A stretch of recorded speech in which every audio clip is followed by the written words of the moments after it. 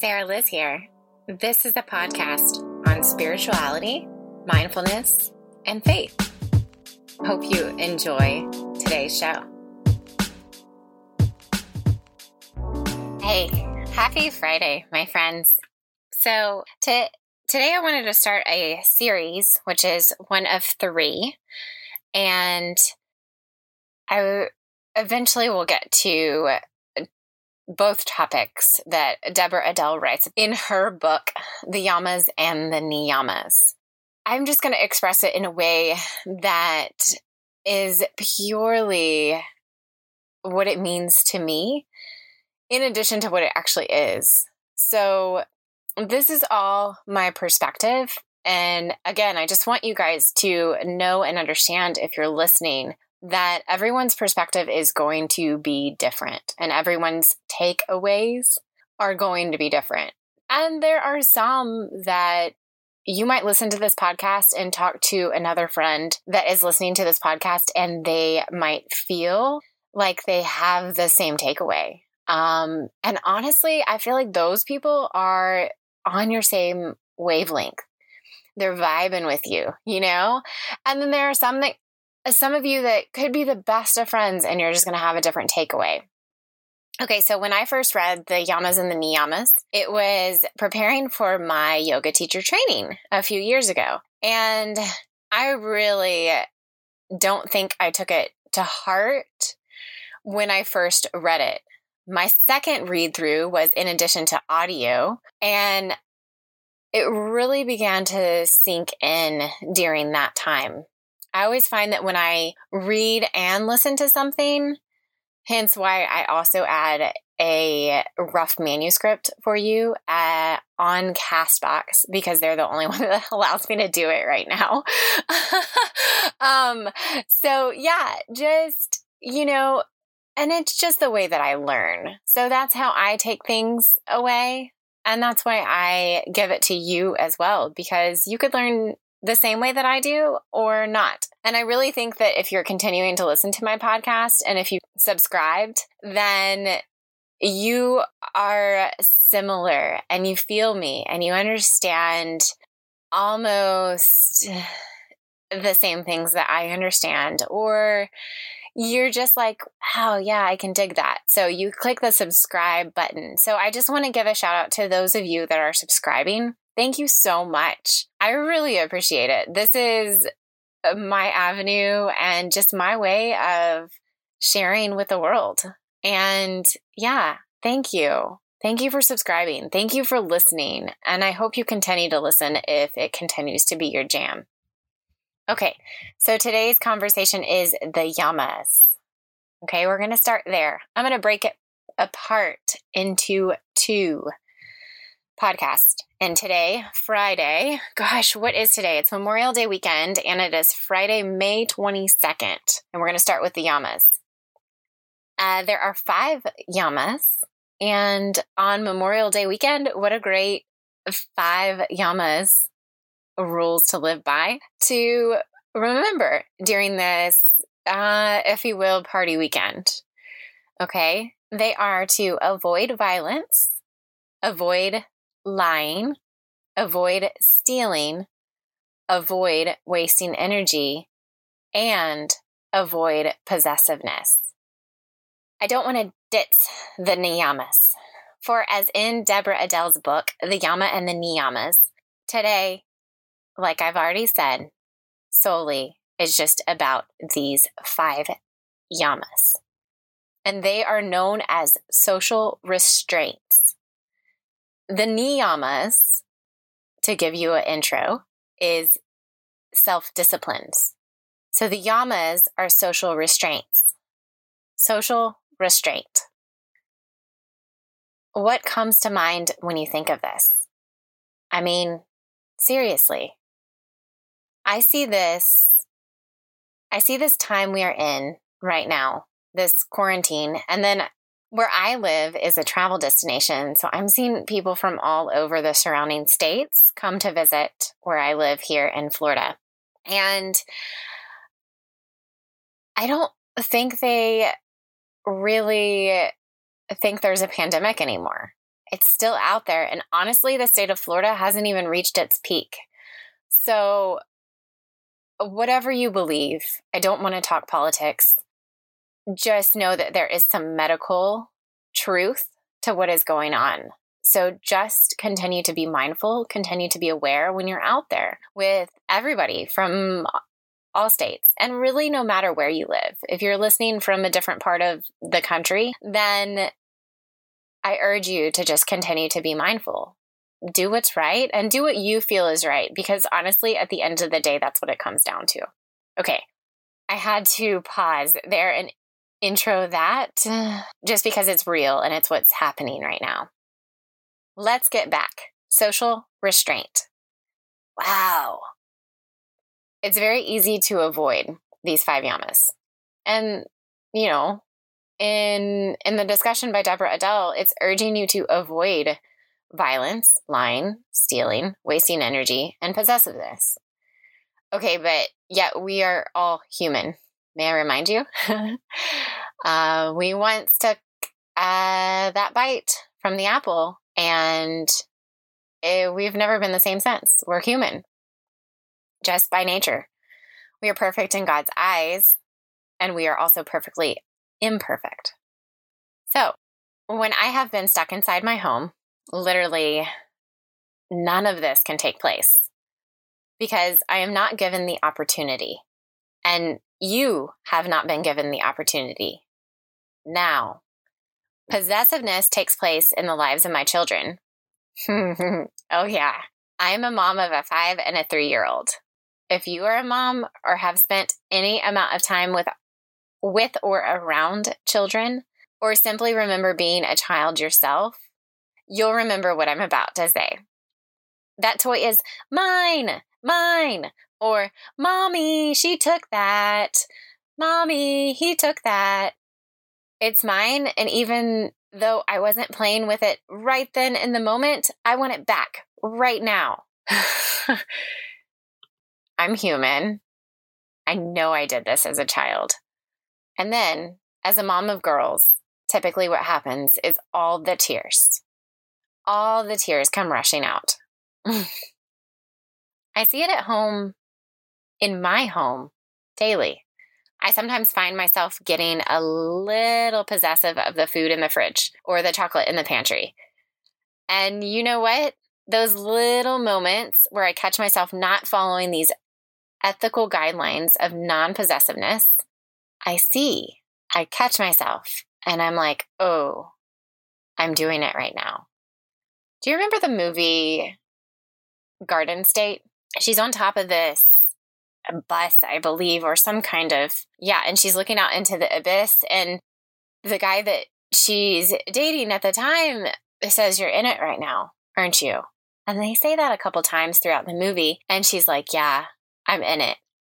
And then they just scream together, and they're in the moment. And, you know, when I catch myself in those moments, I realize that I got lost in whatever it is, possessiveness or, you know, some kind of act of violence or whatever, because I'm human. And I literally realize, and I catch myself, and that's what I want to do. I want to scream in that abyss. Okay, so I'm not always the person.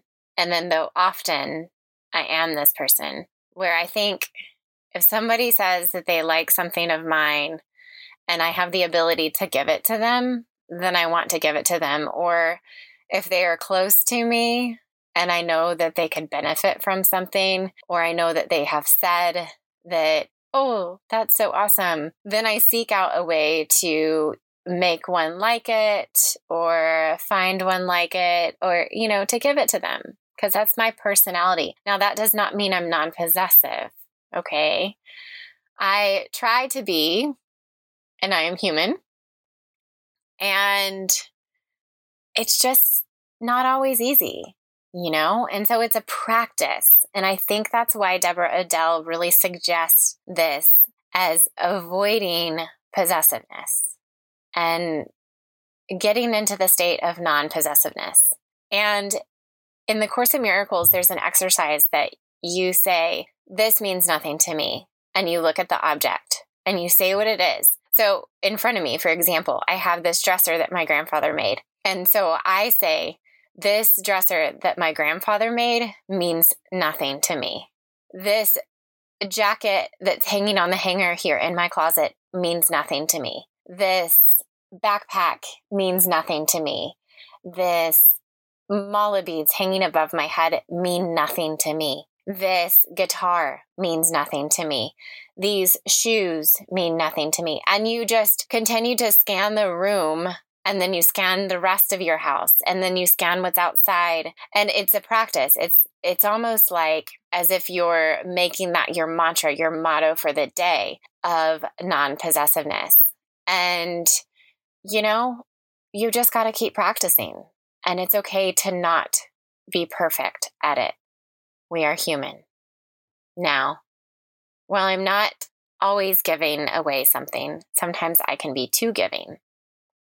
I really give my time like it's water streaming from a free river in the middle of nature. Anyone can grab a hold of it. The quarantine's really helped me because I just give my time to the few people that are surrounding me.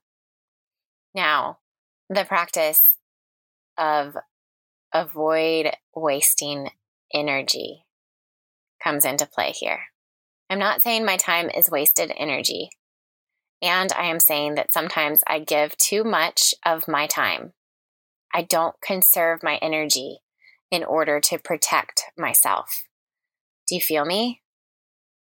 The Bible speaks a lot about these rules, believer or unbeliever. From my perspective, it is essential to understand that world religions teaches us all to simply do good. Simply put, how to be better humans. How to be what God made each one of us individually to be. And while some of us may carry or possess a dark side of life, I believe we are all on this planet for the greater good. And that, why waste energy? Use it wisely. Observe and conserve. Ecclesiastes 3:1 says, "For everything there is a season and a time for every matter under heaven." Ecclesiastes 5:15-17 says, "Look carefully then how you walk, not as unwise, but as wise, making the best of the time because the days are evil. Therefore, do not be foolish, but understand what the will of the Lord is."